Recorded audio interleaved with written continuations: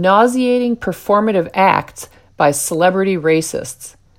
I had awarded Minneapolis Mayor Jacob Frey the award for most cringeworthy performative act/photo op of 2020 for his fake body-racking sobbing while kneeling at George Floyd's casket. Frey's performative act/photo op topped even that of the genuflecting congressional thespians adorned in culturally appropriated African kente cloth scarves, led by prayer warrior Nancy Pelosi.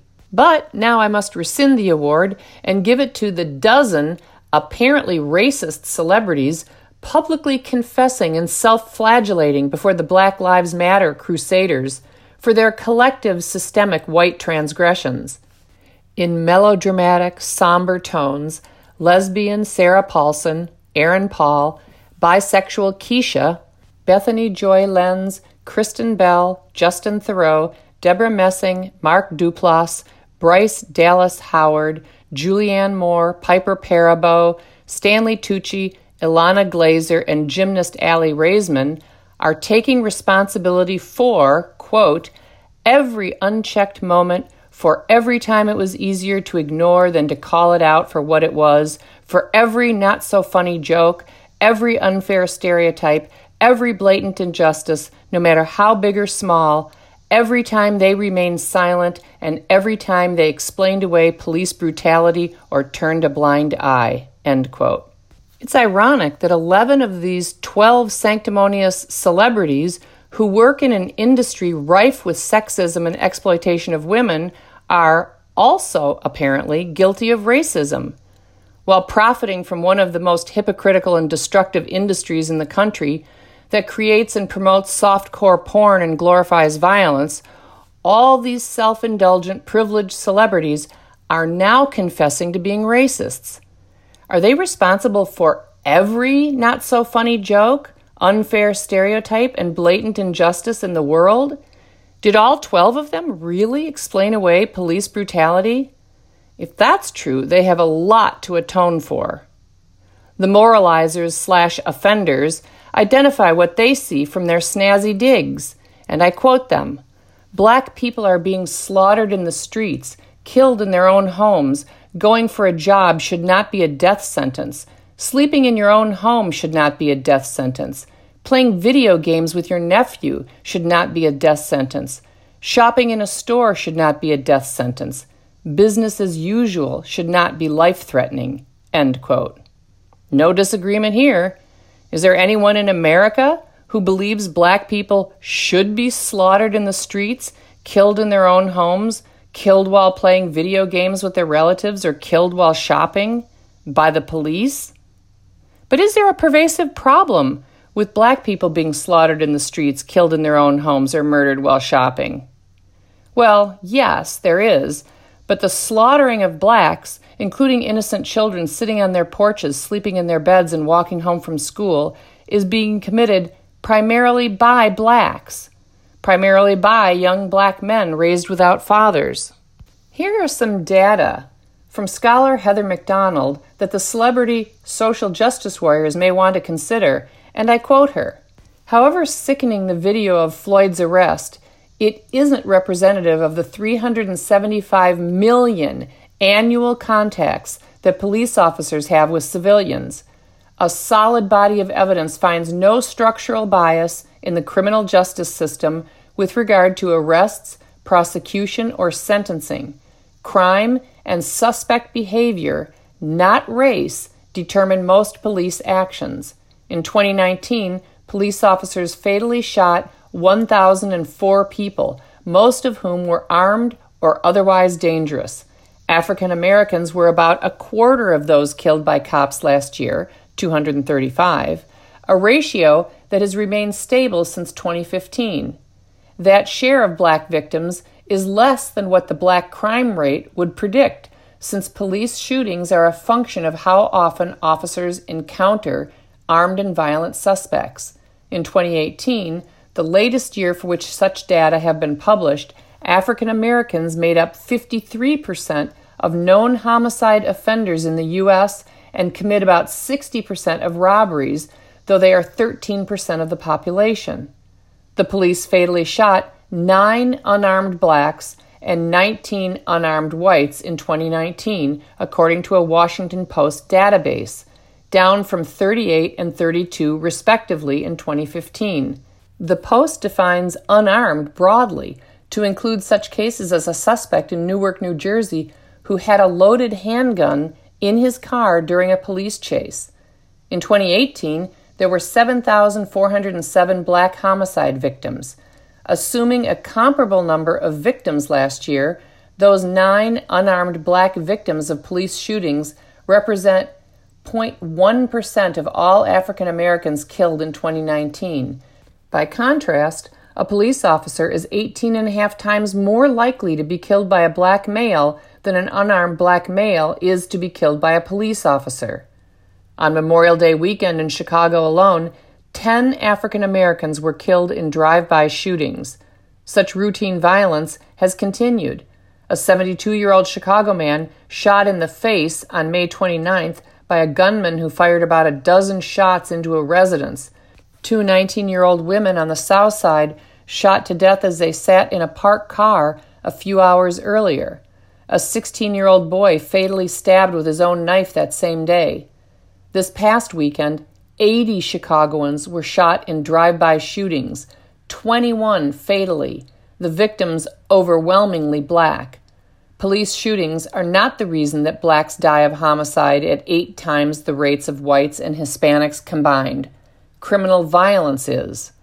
A 2015 Justice Department analysis of the Philadelphia Police Department found that white police officers were less likely than black or Hispanic officers to shoot unarmed black suspects. Research by Harvard economist Roland G. Fryer Jr. also found no evidence of racial discrimination in shootings. Any evidence to the contrary fails to take into account crime rates and civilian behavior before and during interactions with police." End quote. Of course, everyone knows the celebrity pontificators aren't really confessing and don't really feel guilty. They're doing what socially insular, intellectually myopic, presumptuous, and self-righteous celebrities do best: scold the deplorables. Oh, and act. What other icky cultural manifestations of kowtowing to the destructive Marxist ideologies of Black Lives Matter and Antifa fascists are emerging? Well, here are a few. As of this writing, Seattle, a sanctuary city with a plague of homelessness, is now a lawless Antifa BLM enclave, which has been named the, quote, Capitol Hill Autonomous Zone, end quote. At the command of political leaders, Seattle police surrendered the entire 7-block area to anarchists, including their own police precinct, which has been renamed Seattle People's Department East Precinct. In order to allow illegal immigration, leftists opposed barricades on the southern border, but leftists promptly erected borders around their zone to keep police out. Lawlessness and chaos are the logical ends of progressivism. Next up, the purge. If current policemen all across this once great nation walked off the job and BLM members took over protecting our rights and communities, do Americans think we would have less racism, fewer bad cops, and communities better suited for human flourishing? I wonder if any businesses will open stores or corporate headquarters in Seattle. I wonder if any families will move there. Other than anarchists and zombies, who will want to move there? 2. There are a number of candidates vying for the title of Progressive Hypocrite of the Pandemic Year. Top of the list is Michigan Governor Christine Whitmer, or as Andrew Klavan calls her, Ubersturmfuhrer Whitmer, who prohibited Michiganders from buying seeds or paint when they were shopping at Home Depot, who told Michiganders not to travel north on Memorial Day weekend, as her husband traveled north on Memorial Day weekend to get their essential boat on the water early, and who banned lawn care workers from mowing lawns, alone. Well, if you go to this article online, you can see her marching shoulder to shoulder with BLM. Sheltering in place is good for thee, but not for she when there's a campaign for the vice presidency that she needs a photo op for. Does anyone think that if there had been Hundreds of thousands of conservatives marching peacefully in streets for the past 2 weeks to protest the crushing quarantine, with zero rioting, arson, looting, and brick throwing, that leftist quarantine zealots would have been silent? Or would there have been mass rage, rending of clothes, and sanctimonious scoldings over the iniquitous disregard for human life demonstrated by demonstrators? 3. The mob is coming for your jobs. John Daniel Davidson, writing for The Federalist, warns that your position on BLM has consequences, and I quote, "There will be no opting out of the Black Lives Matter movement. You're either for BLM or against it, and if you're against it, you're a racist. You will either support BLM publicly and enthusiastically, or you will be harassed, shunned, and shamed out of mainstream America. If you dare to speak a word against BLM, you will be targeted, mobbed, and probably fired." End quote. He includes a list of people who have been fired so far. 4. Leftists now want to burn books and movies and historical monuments, but since they can't actually say that, they had to figure out a way to conceal that they want to burn books. What to do? Brainstorm! Just rename book burning. Call it decolonizing your bookshelf.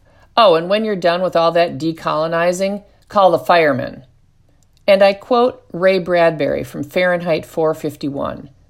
"Colored people don't like Little Black Sambo. Burn it. White people don't feel good about Uncle Tom's Cabin. Burn it. Someone's written a book on tobacco and cancer of the lungs. The cigarette people are weeping. Burn the book." End quote. We at my house just put up our American flag. I think it's going to stay up for a while.